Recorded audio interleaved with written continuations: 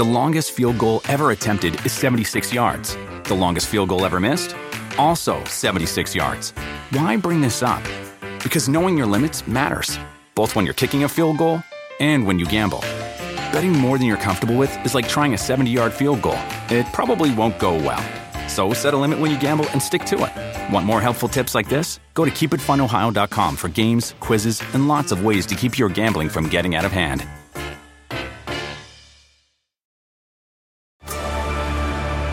Discover why critics are calling Kingdom of the Planet of the Apes the best film of the franchise. What a wonderful day! It's a jaw-dropping spectacle that demands to be seen on the biggest screen possible. We need to go. Hang on. It is our time. Kingdom of the Planet of the Apes. Now playing only in theaters. Tickets on sale now. Rated PG-13. Some material may be inappropriate for children under 13. Talk is Jericho, baby. Talk is Jericho.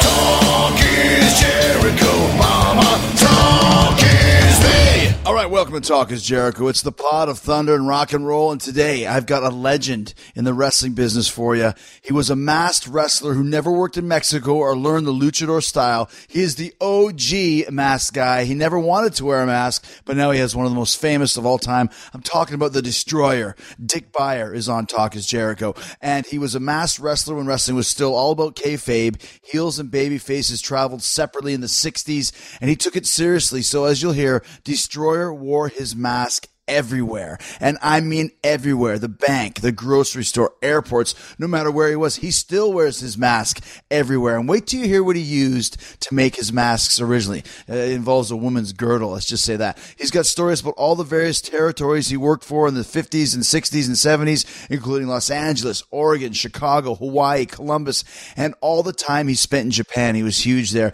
He's also talking about the Dr. X gimmick, how that came together, what he thought about Ric Flair using Destroyer's figure four leg lock finishing move, and what Gorgeous George was really like in and out of the ring. This is a living legend here. This guy has stories upon stories upon stories. It is a wrestling history lesson, man. I even learned a few things while doing this interview from the Destroyer, who is now, right now, is 87 years old, okay?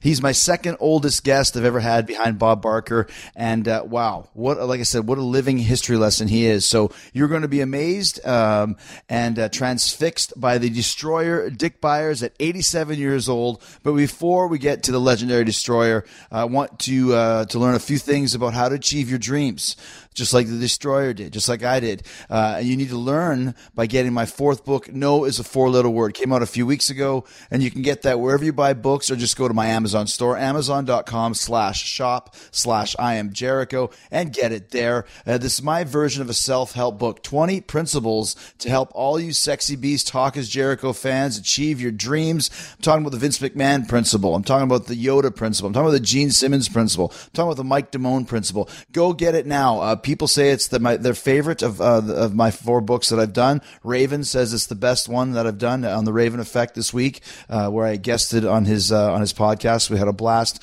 But make sure that you check this book out. It is my favorite out of all the four that I've done. It is not an autobiography. It's not a textbook preachy, this is what you need to do to achieve your dreams. It's a fun Chris Jericho book with a lot of great stories, including the Bad Cow story, hashtag Battle Through the Zombies, which everyone's talking about, and of course the Yoko Ono pee-pee story. Got to check those out. No is a four-letter word. I've done a lot of great signings over the past few weeks. Turnouts have been amazing. I got one more signing left. That's September 18th in Oshawa, Ontario, Canada at Indigo, right down the road from Toronto. September 18th in Oshawa at Indigo. Come on down and check it out. That starts at 7 p.m. And starting right now, The Destroyer. He's coming up. But first, I can't say enough about the A&E TV show Leah Remini's Scientology and the Aftermath. This is actually season 2. I binge-watched the first season, and this second season is just as crazy, just as fascinating, just as riveting. 10 new episodes that follow Leah Remini along with high-level former Scientology executives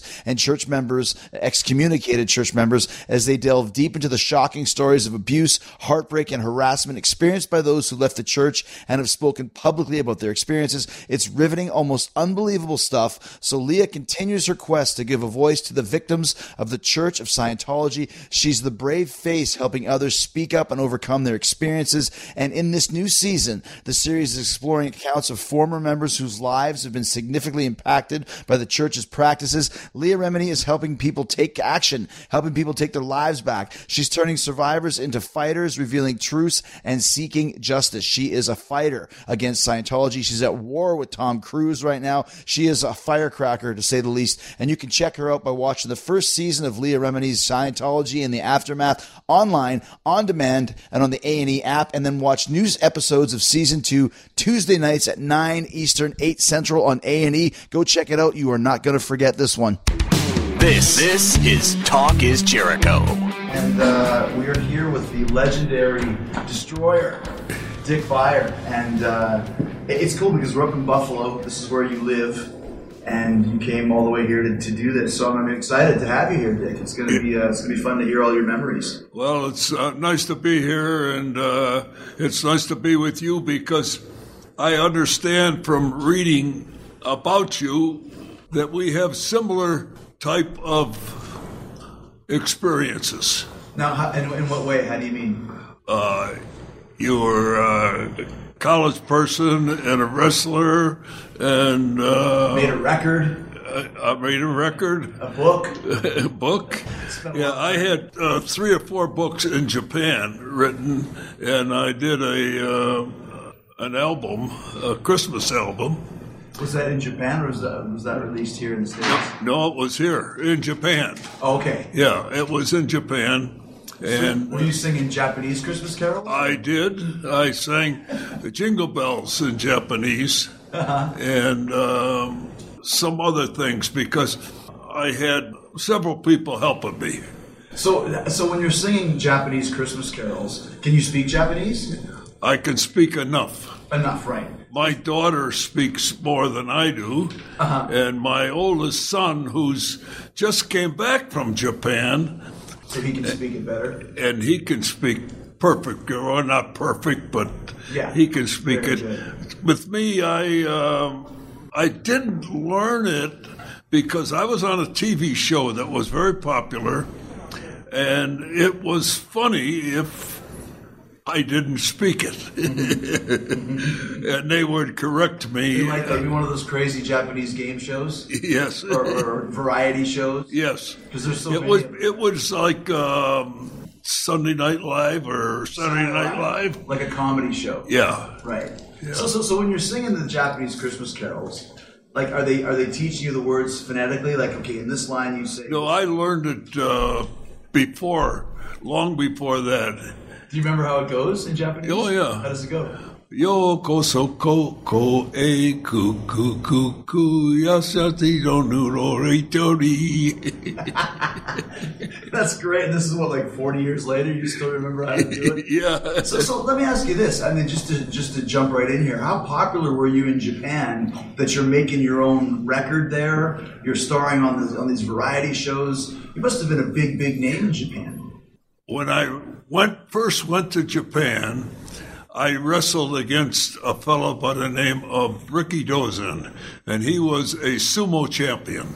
Right, but also just as a little background, Ricky Dozan was kind of like the godfather of Japanese pro wrestling. Right. Right. So he got into pro wrestling from sumo, and I wrestled him, and at that time, I was the WWA World's Heavyweight Champion, and I went there to defend my title against him. 70 million people listened to that. 70 million people watched that on TV? Yeah. 70 million? 70 million. So it's kind of like I ask some people a lot of times about how many people watch the Super Bowl. Right. And how many people watch the Super Bowl? Do you know? Probably, I don't know, 50 million, 100 million, 30 million? 30. So this is double Yeah. What the amount of people watch the Super Bowl. Now, was this one of the first televised wrestling matches or something like this? No, it wasn't a wrestling match. It was, I wrestled him, and we worked something that didn't destroy him and didn't destroy me, but it made me. Well, yeah. I'm still riding that wave.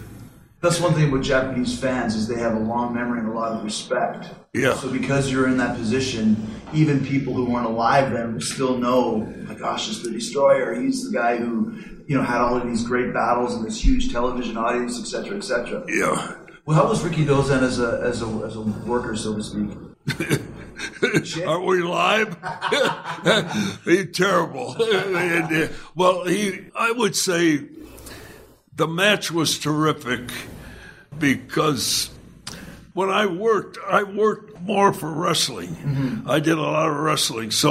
And he did sumo. So he chopped the hell out of me because of use sumo push. Use the sumo type thing, and I did everything. I took all the bumps. What kind of bumps would you be taking back then? Because like you mentioned, it was much more of a shoot-based style, grappling, mat-based. But when you're taking a bump, what's it off of? Well, it was hip locks, backdrop, foot in the face, and on. So there still was some rope running and some flying movements and stuff like that. Yeah.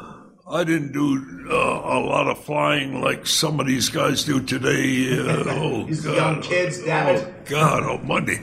Do you watch the show? I watch some. I don't watch a lot. What do you think of it now in comparison to when you were working? I think they should wrestle more because it's wrestling. And, of course, Vince has made it a show. Mm-hmm. And he pronounces it as a show. Well, back when we didn't say it was show. It was right. It was shoot. You got into it at the start of it. Yes, just at the very end of the wrestling kayfabe era. Yeah, because was 20 or 30 territories around the country. Now, how many territories are there? Basically one. Vince's territory and a couple others, right? But yeah, you're right. In space, it's here or nowhere else that you can really make big money. Right. Still Japan, but that's about it. Yeah. So Japan, for me, was the fact that I got over as a wrestler against Ricky Dozan. And then my popularity, I went over there. I went to L.A. and I put a mask on. So let's talk about that. You put the mask on. Why did you put the mask on? Because that's obviously what you're known for. I've seen you a dozen times back here. You always have the mask on. You never take it off when you're around the arena. Right. And some people will say, like somebody like Larry Hennig. Yeah. He says, take the goddamn thing off. Everybody knows who the hell you are. I says, some people don't know, and some people want to see me. Right. With the mask, That's a very old school way of thinking. Yeah. Like Mil Mascaras, we toured Japan with him. I was with him over there. Yeah. He left his mask on in the shower. Yeah. Did you shower with your mask? I got a little lesson from him, too. What's that? Because he wore it all the time, you know. And I had some great matches with him, but they were 90% shoot. With him? Huh? Yeah. Yeah. It wasn't easy to work with. No. Me too. But now, today, we're very good friends. Well, you guys made it through the wars together, right? Yeah. Yeah. So we're talking about the mask. How did you end up getting the mask on? Because originally you started wrestling. I put the mask on. I was wrestling around Chicago, Dick the Bruiser's territory at Wilbur Snyder's, and I ran into a fellow in Chicago, and I got booked in L.A. So they went out to L.A., and I was out in L.A. for 2, 3, 4 months. And they said, they're going to make me a masked man. I said, what are you going to mean, a masked man? I says, I don't even have a mask. He says, Vic Christie will bring a mask to Long Beach tomorrow. Mm-hmm. I says, Vic Christie's the number one jokester in the business. So he was a wrestler? Oh, yeah. You never heard of Vic? I have not heard of Vic Christie, no. Vic and Ted were brothers. Okay. And Ted was a little shorter and heavier, but they were old-timers in the business, and they tricked ribs on everybody, What would they do? One time, they were on the beach, and they were waiting for Lord Blears and Curtis Ialkea and so forth to come down to the beach. So they had the blanket out and sandwiches and different things, Yeah. And there was other people close by that had their blankets out and food on the bed, and they were in the water. Finally, Lord Blears comes. He comes down and he says, "Oh, God, you guys got something to eat? Boy, I'm hungry." He says, "Well, go and sit on a blanket there, So it was the other people's blanket that are out in the water. So these people are in the water, see this Lord Blears sitting on their blanket. Eating their picnic. Eating their lunch or whatever. Right.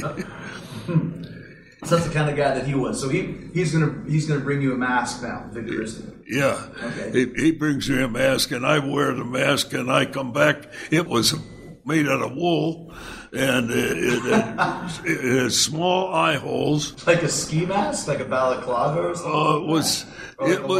It was designed as a wrestling mask.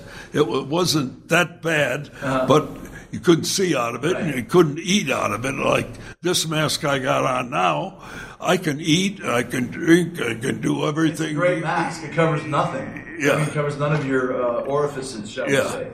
Yeah. So anyway, I go out and wrestle this guy, and I come back in, and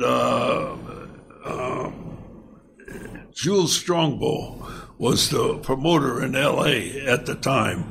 And he's the one that had the thought of the mask with Vic Christie bringing it, Mm-hmm. So I come back into the dressing room, and I took the mask off and threw it on the floor and says, "You can tell Jules Strongbow that he's seen the first and last of the Destroyer."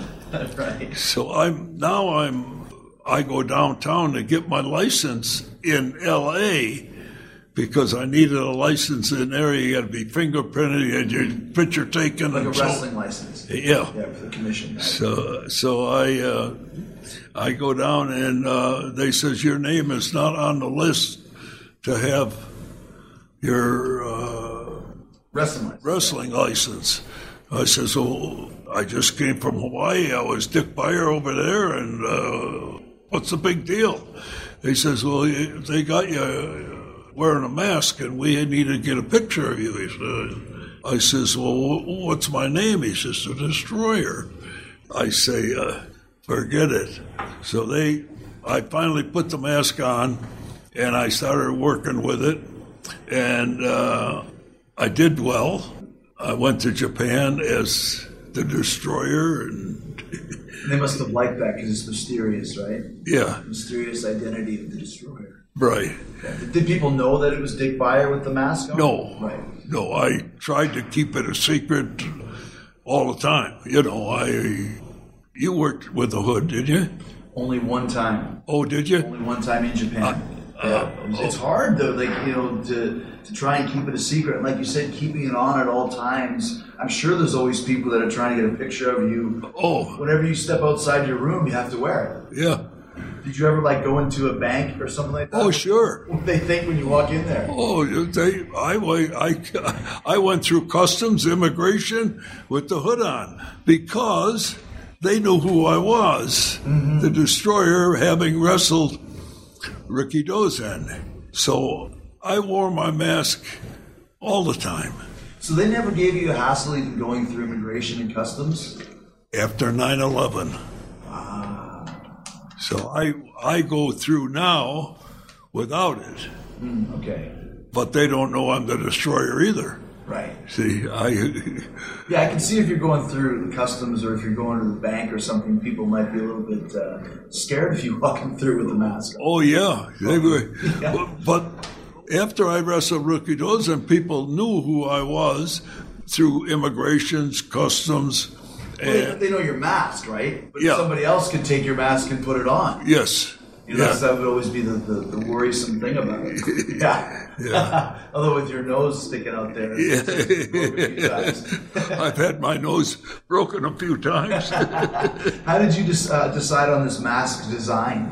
Probably the one design was I had one mask and I threw it in, Only one? So my first wife was a very good seamstress. Mm-hmm. So I says, we're going shopping tomorrow my wife says, you don't like to go shopping. I says, yeah, I got to get a woman's girdle.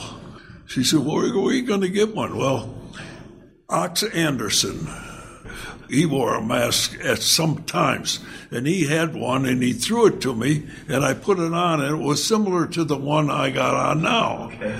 And I says, well, where'd you buy these? He says, that's from a woman's girdle, and you can buy them at Woolworths. So I went shopping with my wife, and I'm trying on masks. Girdles, rather. So you're putting girdles over your head? Yes. To see if it fits your face? Yeah. The girdle was, I used to put them on upside down because the elastic for the stockings was up here. On the top of your head. Yeah, so they wasn't down here. So I put it on, and one was too big, too small. I finally used a small tall. I told my wife, I says, go over there and see if you can buy a dozen small tall. She says, what do you want a dozen for? I says, well, we're going to make one red, one blue, one black, so it'll match my shoes and my tights, so that's where the various masks came from a girdle. Came from a woman. I says, I'm the only guy in the wrestling business that sticks his head in a girdle every night. And not in a good way. The longest field goal ever attempted is 76 yards. The longest field goal ever missed? Also 76 yards. Why bring this up? Because knowing your limits matters, both when you're kicking a field goal and when you gamble. Betting more than you're comfortable with is like trying a 70-yard field goal. It probably won't go well. So set a limit when you gamble and stick to it. Want more helpful tips like this? Go to keepitfunohio.com for games, quizzes, and lots of ways to keep your gambling from getting out of hand.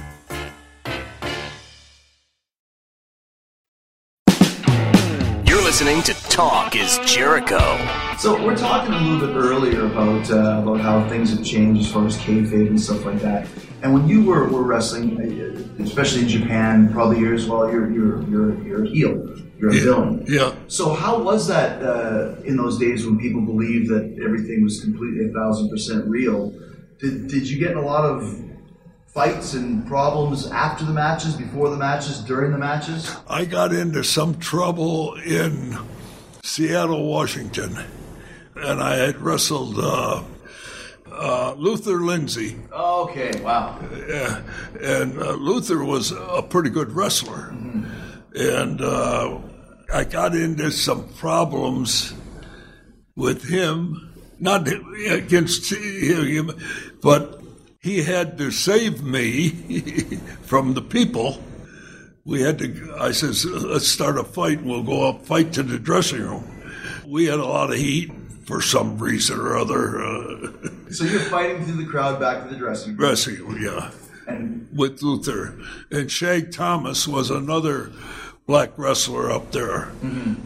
But Luther was a good wrestler, shooter or whatever you want to say. But my work was not... I had a lot of heat, mm-hmm. but it was wrestling heat. I didn't have to... Out in Oregon and Washington, they always had a policeman take you to the ring and back. So your heat was in the ring with the tactics that you used and not from being over the top, yelling at people. Or yeah, oh yeah. I did all of it. Okay, right, yeah. Because sometimes, even when I was at my peak as a heel, people would charge the ring and try and get in the ring or punch me from behind where I was. I had that out in L.A. Somebody got me on the way to the ring or from the ring with a beer can opener. Stabbed you? Yeah. Wow. Yeah. Did you find him? Yeah. Things didn't end up too well for that guy. Yes. So you talk about all these different territories that you worked in the States. What were some of the best ones for you as far as the runs that you had there? There was, I worked 8 or 10 territories at least. Mm-hmm. But the best territory I ever worked that I liked, not to where I made the most money, but it was Oregon. Mm-hmm. Is that for Don Owen? Or? Don Owen. Gotcha. Don Owen, every night you got paid. Which is quite the accomplishment. I left to go to the matches with $10 in my pocket, and if you worked, you got maybe $30, $50, $100, for Don Owens. Mm-hmm. But you got an honest count, with Don Owens. And the guys that I worked with up there, I worked with Luther and Shag, and my tag team partners were Don Manukian and Art Boom Boom Mahalik. Did you know him? No. Both of those guys played football. Both Art Boom Boom Mahalik played with the 49ers. Mm-hmm. He was a linebacker. And Don Manukian, he played with the Raiders. So what year is this that we're talking about? I'm talking about 1960s. Okay, so the mid-60s around there. 60s and 70s. So if you're going to put together a ring, let's say, put together a match, now we talk in the back, we go in the ring and do it. Back then, did you just meet up in the ring? Did you have separate dressing rooms, heels and baby faces, or were you allowed to talk to each other beforehand? How did that work? We were in the dressing rooms together. Okay, so was it completely split then? Yeah, gotcha. Yeah. Gotcha. One would go out one door, one would go out the other door, Okay. But you had an idea what they were going to do. Sure. We worked. Yeah. And how about in Japan? Japan was different. I got along with Baba, and I went to work for Baba because Baba came to Buffalo, and he was living in a town in Canada called Crystal Beach. It was a summer resort area about 20 miles from Buffalo and about 30 miles or 40 miles from Toronto. So Baba worked, and he was trained by... Was it Billy Robinson or something like that? No, it wasn't Billy then. Shout it out. Fred Atkins. Okay, gotcha. There you go. Yeah. Never heard of him either. He's from Australia. Okay, but this was in Canada that they were training. Yeah. I didn't know that Baba trained in Canada. Yeah. Wow, okay. Yeah, he was. He lived at Crystal Beach. After I got to working for him and so on, 3, 4, 5, 10 years later, he wanted to come to Buffalo to go to Crystal Beach to see what it was like when he started out in the business. Probably a change, right? Oh, God, yeah. So did you work mostly for Baba in Japan? Or did you work for Inoki as well? Yeah, I worked before Baba. I worked with... sure, Ricky Dozen. Ricky Dozen, and that was a single match. I went over there, and Baba could have been there. I don't remember. Yeah, but they were all. There's Baba and Inoki kind of started with Ricky Dozen. Yeah, right. Branched out to their own company. Yeah, Inoki and Baba didn't get along. Right. But I could care less.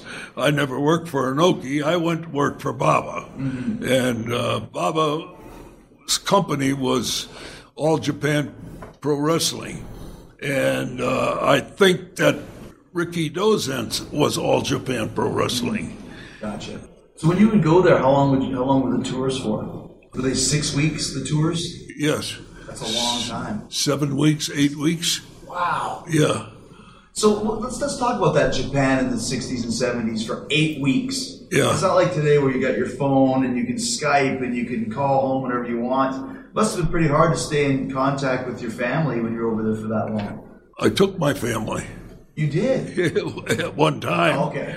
Yeah, at one time I took my wife and 3 kids with the family. With the whole family. But that's not every trip, though. That was just one time. No, that was just one time. So would you be writing letters from there, or would you?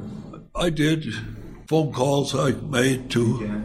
So who were some of the other foreign guys that you were with when you were over there? Ilio DiPaolo? Yeah. Yeah, he was there. Yeah.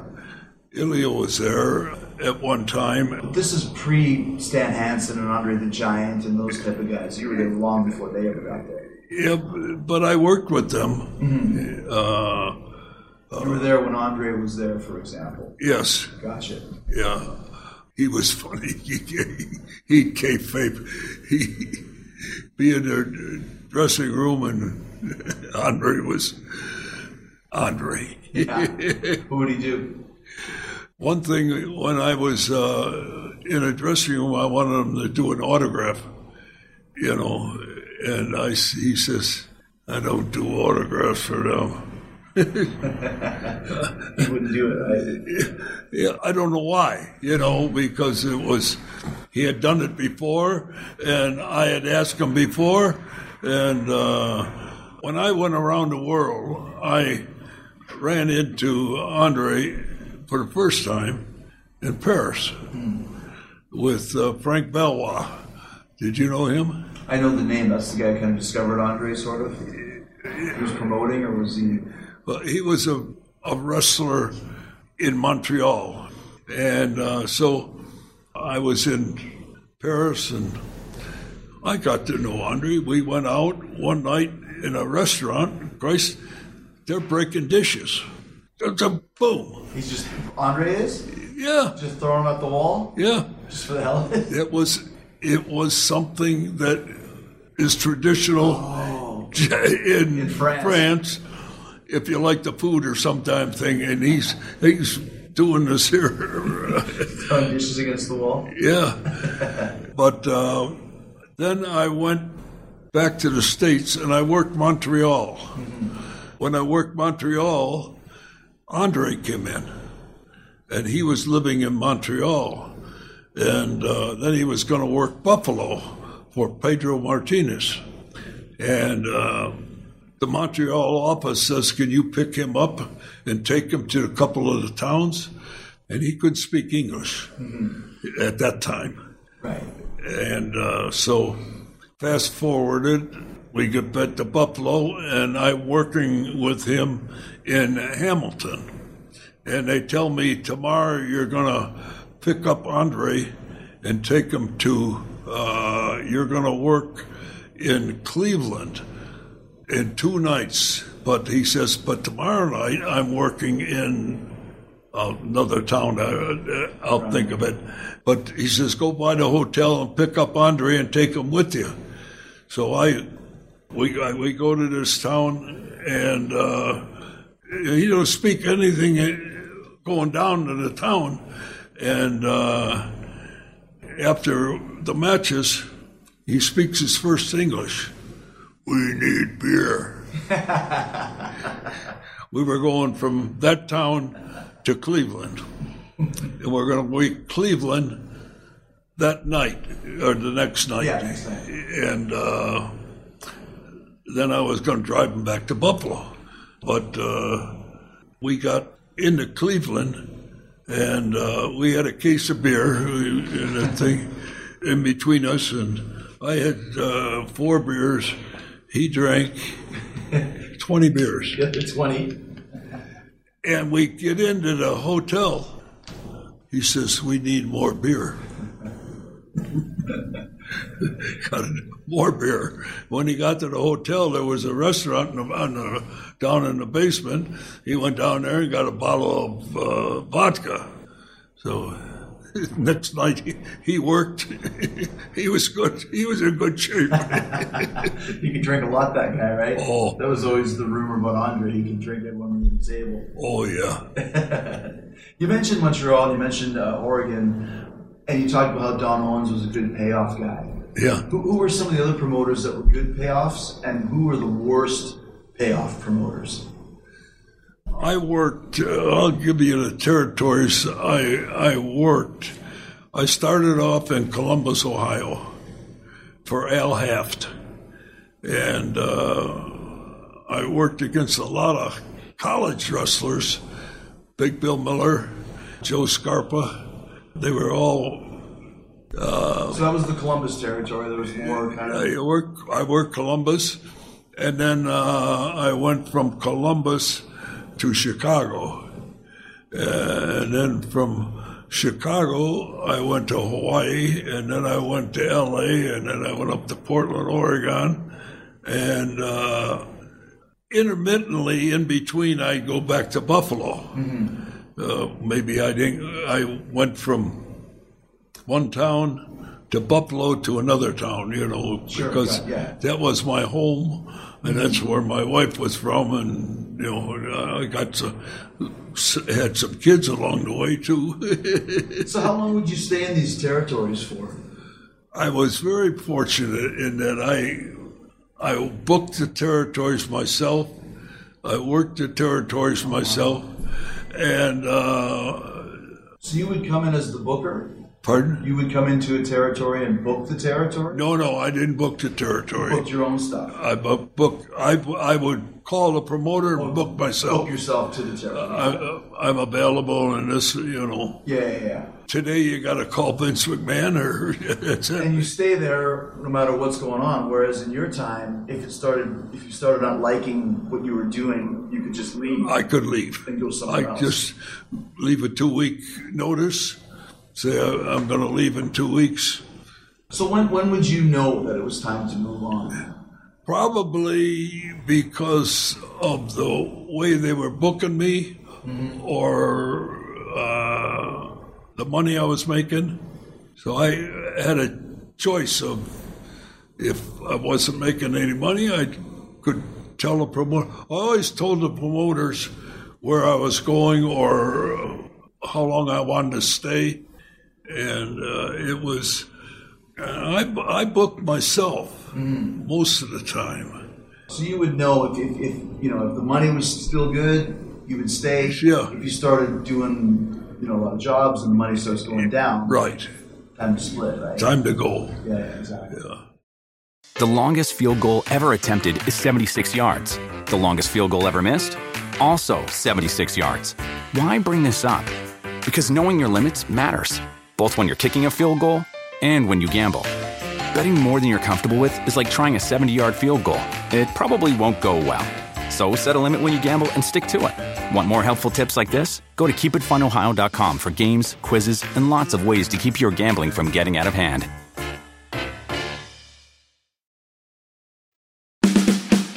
Talk is Jericho.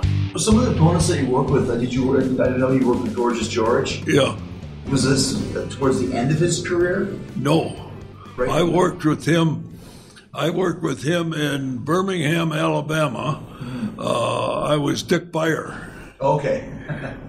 That's before I even put the hood on. And I worked with him there. And I also worked with Blassie there.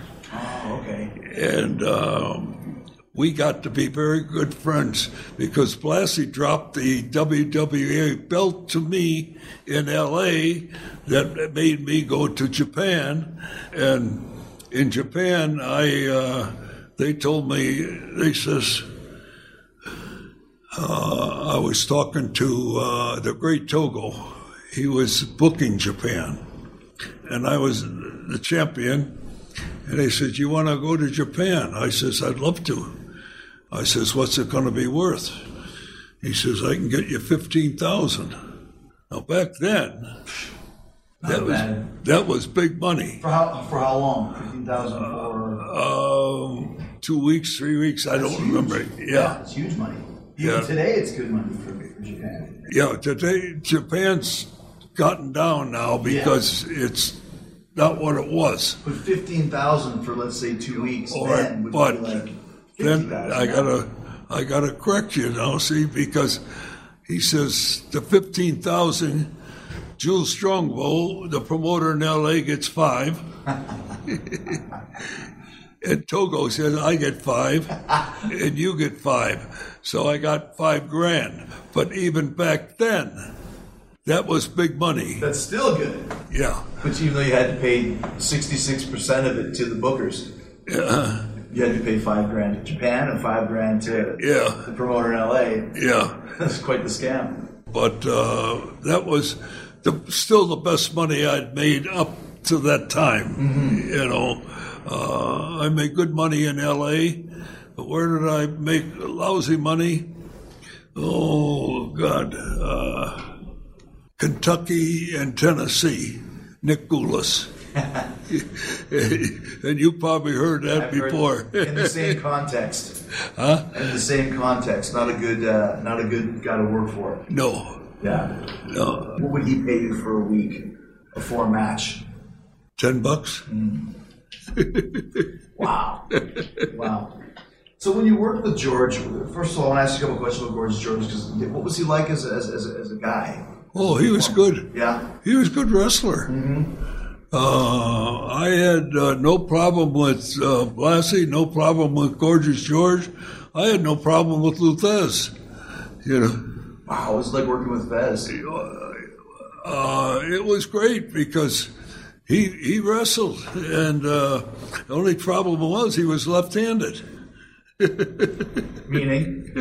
Meaning that the punches came from this side rather than this side. It, right? But it seemed like with a guy like Fez, you'd have to earn his respect. Oh, yeah. As a wrestler, quote unquote, as a shooter. Yeah. Right? I had that. Yeah. Right off the bat? Yeah. Or did you have to earn it with him?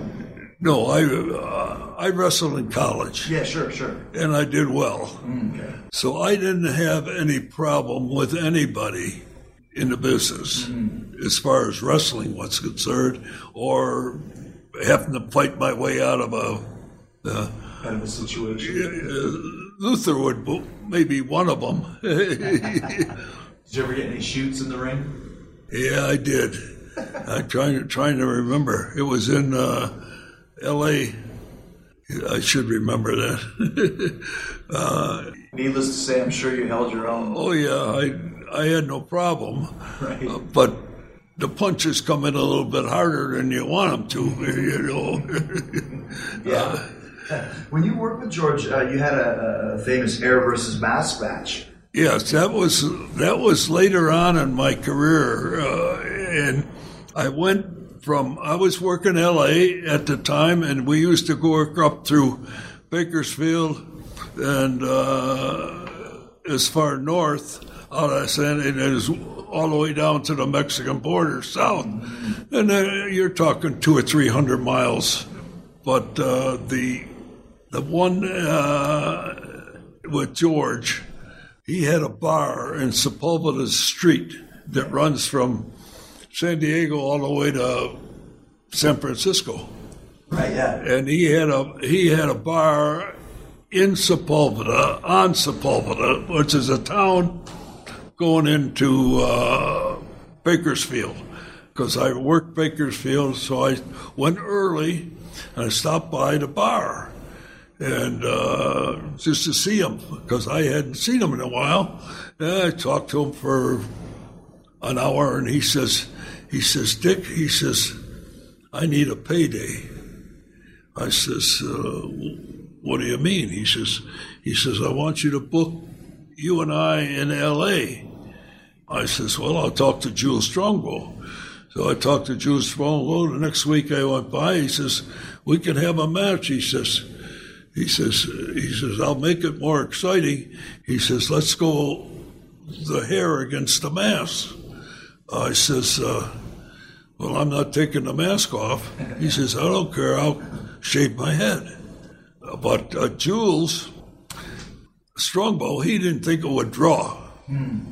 But why George is famous for his hair, his golden locks. Yeah, but it was tail end of his career. Past his prime, yeah. Yeah, and so it didn't excite Jules Strongbow, but we had the match, and it did draw. And at the Olympic, and so he had two of his barbers come in the ring and shave his head. Wow. What kind of a reaction did that get from the fans? Oh, the fact that he was at that particular moment in my career, I was a babyface. Oh, okay.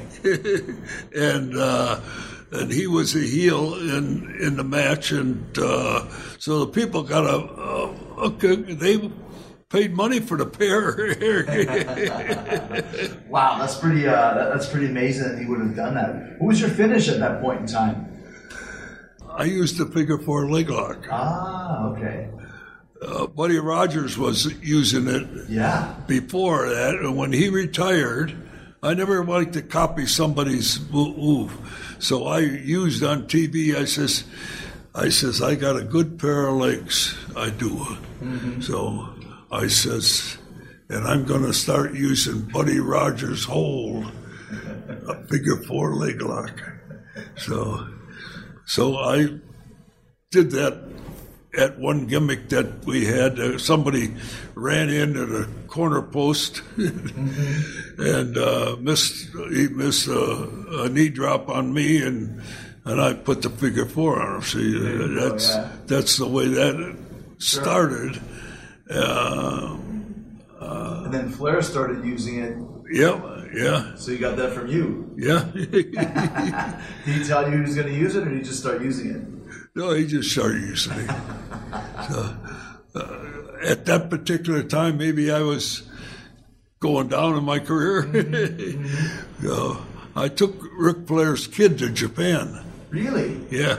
Reed? Huh?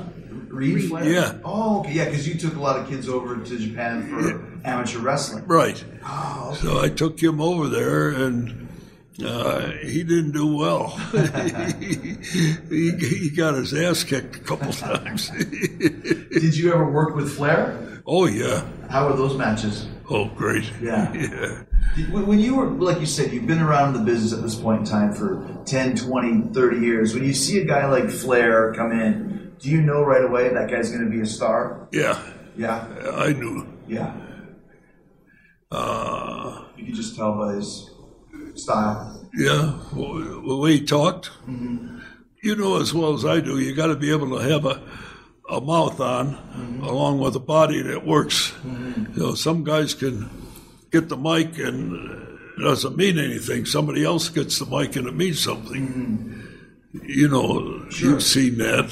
Who are some of the other great talkers that you knew through the business? I mean, obviously Flair is one of them. You're talking about guys like that. Who else did you work with that was just tremendous at doing promos? Well, Blassie was one. Oh, yeah.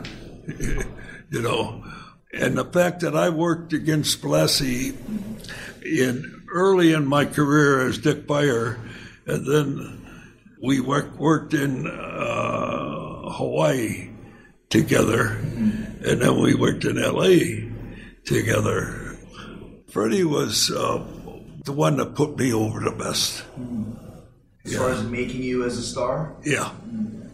He was going to go back to Georgia, where he worked, and he had the belt in L.A., and he gave me the belt, you know.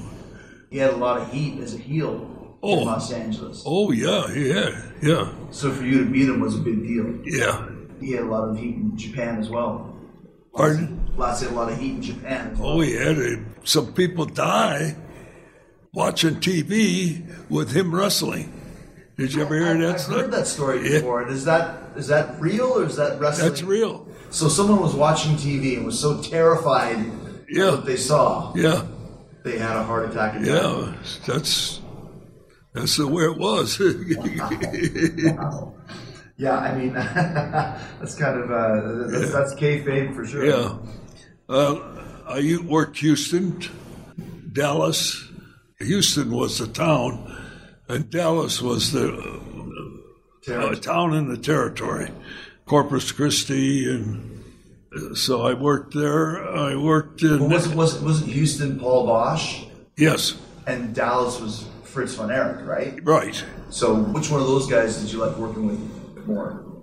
Who was a better payoff guy, Bosch or Fritz von Erich? Bosch. Yeah, I've heard that too. I got into business with Fritz, too, with Elio DiPaolo. Mm-hmm. The three of us put up money to promote Rochester, New York.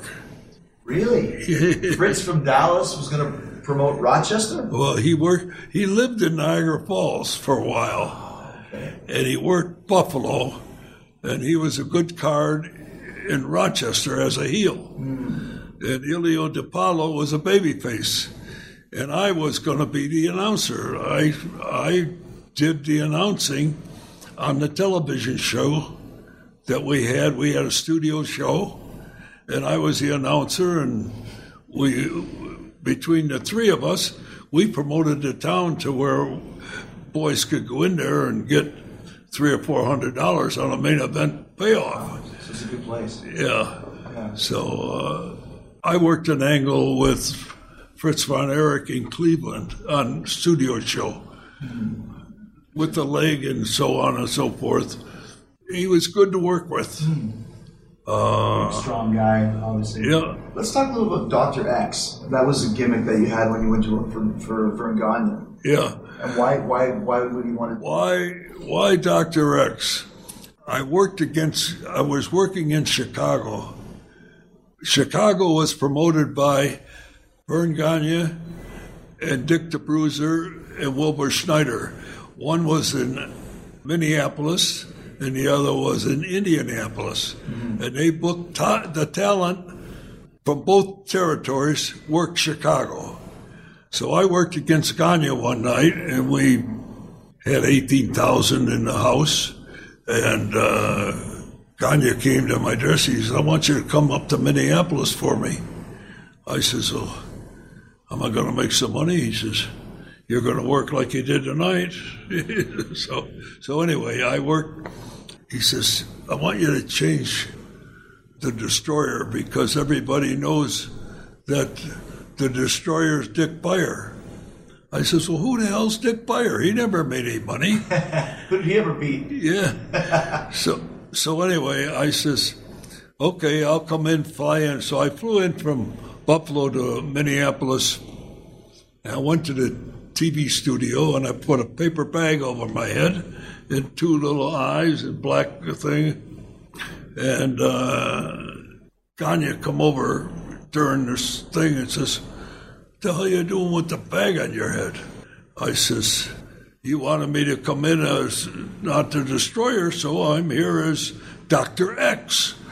He says, you're going to work as Dr. X? I said, yeah, I'm going to come here for another couple of weeks to your studio show. And one night, you get in the ring and wrestle, I'll jump in and put the hold on you. So we did that. I'm sitting in the audience. People are starting. This is 2-3 weeks. People are asking me all the time, what are you doing here? I says, well, it's none of your business. He said, are you a wrestler? I says, well, it's none of your business, you know. Yeah. Well, you're sitting there with a bag on your head. Yeah. Wow, okay. Yeah. So everyone's wondering who the hell you are. Yeah, they don't know who I am. So that particular week, I jump over the top rope. Gagne's in the ring, and I put the figure 4 on. Mm-hmm. And I grab the microphone, and I do an interview on the mic in the ring with Marty Solon. Did you know? Mm-hmm. So anyway, I did the interview. I said, I want to wrestle you in Chicago. I heard you wrestle the Destroyer. I said, I want to see you wrestle Dr. X in Chicago. So as Dr. X, I wore black shoes, black tights, black top, black mask with a X on it. Mm-hmm. So different style mask. Yeah, it was different style, everything. Was it still made out of a girdle? Huh? Was it still made out of a girdle? No. You had professional mask makers at that point, right? Yeah. Well, my wife was. Okay, right. She didn't. Yeah. Anyway, I wrestled Gagne, and the people didn't know if they didn't catch on Destroyer or. They had no idea. No idea, because I changed my style of working a little bit, you know. And yeah. it got over big. It got over. Even today, she works our golf course, the Astoria Golf Course, and we have Dr. X masks for sale. We have Destroyer masks for sale. You know, I still get just Dr. X shirts. I get there's around because I had a tag team partner in Minneapolis. So it was Dr. X and Double X, and he went and worked down in Oklahoma and Texas as Dr. X. Oh, he took over the Dr. X. So he worked down there as Dr. X. Hey, when I started in Calgary, there was a Dr. X and a Mr. X. So there was two. Oh, is that right? There's probably Dr. X's all across the country. And also, too, there's a famous picture of Blondie. Oh, yeah. Wearing a Dr. X shirt. I saw that. I was in a southern town, and I saw this in the window. This Dr. X shirt. Yeah. And yeah, she wore them all the time. I don't know why. You know, that's what She's from New York. Maybe she watched wrestling or something, or it wouldn't have been New York because I worked Chicago, Minneapolis. But actually, you know what's funny? She was a wrestling fan. I interviewed somebody, maybe it was Apter or somebody, that said he used to go to the matches with her. Or maybe it was a photographer. She used to be a wrestling fan, so maybe she saw it in a magazine or something, saw Dr. X, and got the T-shirt. Yeah. Gave you some free publicity. Yeah. So I went to the store in Chicago that had them, and I just went there to find out where she got them and so on and so forth. See who's selling T-shirts and making money off you and not giving you any royalties off it, right? Yeah. Just a couple more questions as we wind down here, Dick. Did you ever, being such one of the most famous masked men in wrestling history, did you ever work in Mexico at all? No. You never worked Mexico? Worked L.A., San Diego, but I never worked Mexico. Did some of the luchadors come? I know you mentioned Mil Mascaras. Yeah. Was there any other of the masked guys that you worked with that would come to LA to work? Oh, yeah. There would be several. Any others that you remember? Yeah. No, I can't remember any. No. I know maybe Dos Caras, maybe. There was Dos Caras. Yeah.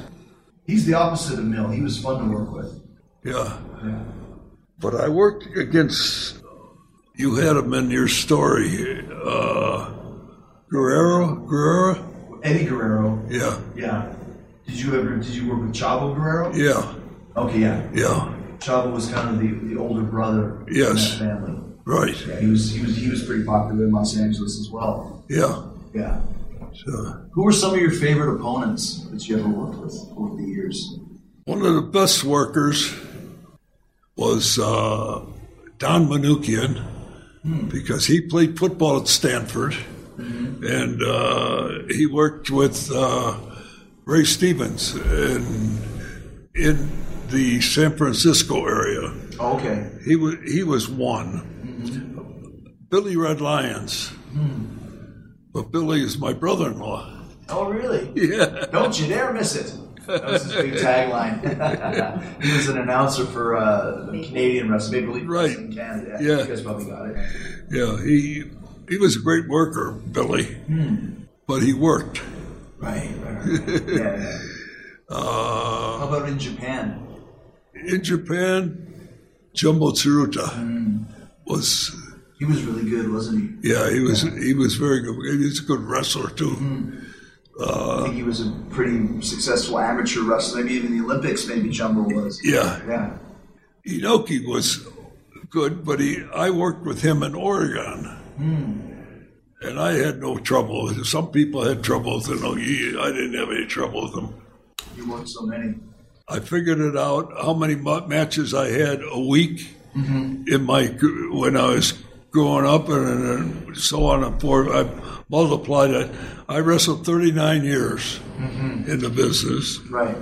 And I figured I had 10,800 matches. Wow. That's a lot. That's a lot. That's a lot of body slams A lot and of opponents, a lot of bumps. Do you have a favorite match that stands out? Is there a couple of matches that you remember, like, this is one of the best I ever had? One that was bad? Oh, no, when it was bad? Yeah, you remember the bad ones, right? I wrestled against a guy from, he was a Russian. Mm-hmm. In Buffalo. He lived in Buffalo, and he was terrible. Yeah. he was terrible. I couldn't even make him a good wrestler. That's the worst feeling, when you know you're having a stinker of a match and there's nothing you can do. Yeah. Go home. Yeah. In me. How about in a good way? Is there a good one that stands out for you? Red Bastien. Red Bastien was very, very good. I worked with him a lot in different territories, too. Do you keep in touch with any guys? Who? Do you keep in touch with anybody that you used to work with? You know what? I go to Cauliflower Alley Club all the time. Yeah. And I mingle with a lot of people, because at that one time, there was a lot of territories. I guess I must have went to 15 territories. Mm-hmm. They're dying off. Bockwinkel, Red Bastien, Don Manukian, they all died this past year. I go out, I get a note from Tom Burke up in New England, and he sends out a letter with all the guys that died this past year. 72 wrestlers. Mm-hmm. Well, a lot of them I didn't know, but there's people in your bio that you wrote that I didn't hear of this guy or that guy, but I knew him. And Ted DiBiase was good. The father? Huh? Ted the son? Yeah, Ted DiBiase, right. That was Mike DiBiase was the father. Yeah. He was good. But he died in the ring. Mike did? Yeah. Yeah, I heard that. Were you there? No. He had like a heart attack or something? I don't think he died in the ring, but he had a heart attack or something.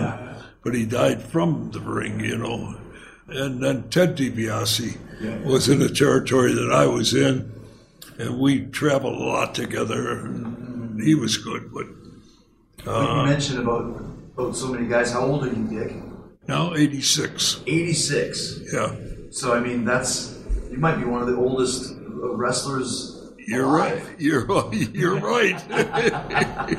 It's amazing to have you here and have you on the show. I appreciate this. Yeah. It's great. Are you gonna when your time comes, are you gonna have the mask on when you get buried? You won't wear the mask?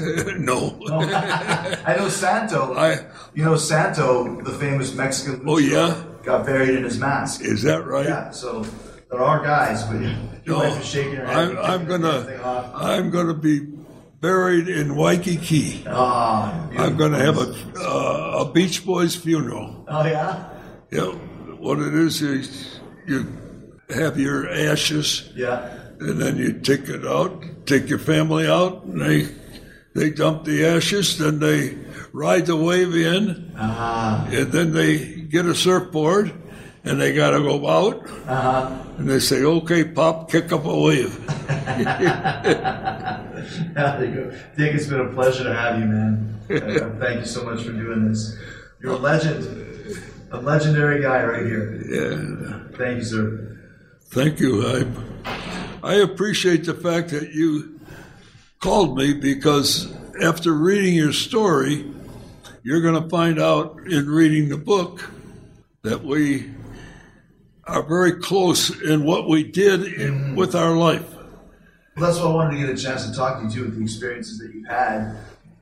Not talking about the things we've done, but just being in the business itself. Yeah. From the 60s and 70s all the way to now, we're all brothers in one way, shape, or form, because we all understand what it's like to be on the road, taking bumps away from our family. So it's great to get to talk to you about your experiences from 40 years ago. Yeah. It's the same stuff that we're going through today. I worked, you mentioned Nicholas and different things, you know. Yeah. When I started out, I started in Columbus, Ohio. Right. And I worked I said a lot of wrestlers like Joe Scarpa and the fella that you mentioned that took the name of Joe Scarpa, Chief Jay Strongbow. Chief Jay Strongbow, yeah. And I worked with him. Yeah. Hey, give me one more line from the Japanese Christmas Carol. Yoko sukoko e gu gu gu gu yaso iu dobidari o yuki o keri kaze o kiite yasu o narani. What a history lesson from Dick Beyer, a.k.a. The Destroyer. He just turned 87 years old in July, still going strong, lucid, great storyteller. Lots of fun hearing stories from the legendary figures in this business, Bruno Sammartino, and now, of course, The Destroyer. Thanks again to The Destroyer for making time for me and Talk is Jericho. I learned a lot. And speaking of learning, you're not going to learn anything from Team Tiger Awesome, but you'll have a good laugh every Saturday morning because of stuff like this. Do you need wrestling gear because you're the biggest fan? It's some SummerSlam time, and we are the cheapest wholesaler of WWE wrestling merchandise memorabilia. We've got shirts for all your superstars, so look rad and cool and very casual with a classic tee featuring Jern Cenuts, Rerexa Brisp, Brom Strummen, Crisp Jerkio, Glenn Stern, Shishki Knock Knocker, and Girdle Majal. We've got them all. We've also got tank tops for Cranby Fortin, Biggest Shower, Sasa Baines, Brave Cryet, Frim Brador, Croc Lesbard, Curvin Groins, AJ Unfashionable, Rumen Trains, and Sparrow. We've also got his tag team partner, Grayness. These are shirts at discount prices, even for the greats like Cork Hopen, Bronde the Very Big, Nacho Man Sandy Ravage, and Jape the Gape Snape Robust. We got it all here and at half price. Just listen to the Term Tiger Trostin show on the Crisp Jerkio Network. Subscribe to the Team Tiger Awesome Show at Apple Podcasts, and be sure to give Mundy, Gage, and Truly a 5-star rating and review as well. In fact, go ahead and leave all the Jericho Network podcasts 5-star ratings and reviews at Apple Podcasts. Killing It Down with Storm and Cyrus, Rock Talk with Mitch LaFon, The Raven Effect, talking about the flagship show, Keeping It 100 with Conan, and Beyond the Darkness, Dave and Tim scaring the pants off of you 5 days a week, paranormal stories and supernatural craziness. Thanks to all of them, and thanks to all of you and all the great Talk is Jericho sponsors, and all of you for supporting them. And that's how I'm able to do 2 shows for you twice a week for free. I'm talking about Leah Remini's Scientology and the Aftermath. Watch new episodes every Tuesday at 9 Eastern, 8 Central on A&E. FanDuel. Go to FanDuel.com and use my promo code Jericho to play for free with no deposit. You just make your picks, sit back, and make your money and never give it up. Talking about DDP Yoga. Go to ddpyoga.com/Jericho to take advantage of the special sale DDP is running exclusively for all you Sexy Beast Talk is Jericho listeners. DDP had a very successful tour of the UK doing live yoga for all of the fine people down there. And also thanks to TrueCar. You're going to save money. Just go to TrueCar. Do that now. Save money, save time, save peace of mind. Thank you for listening. Keep listening for the 60-second AP News headlines coming up next. So thank you so much. Hope you're safe in Hurricane Irma. I know I'm weathering it right now, hunkering down, shall we say. I got more to talk to you about that next week for sure. But in the meantime and in between time, stay hard, stay hungry, peace, love, and hugs, and a big yeah, boy, Destroyer, baby.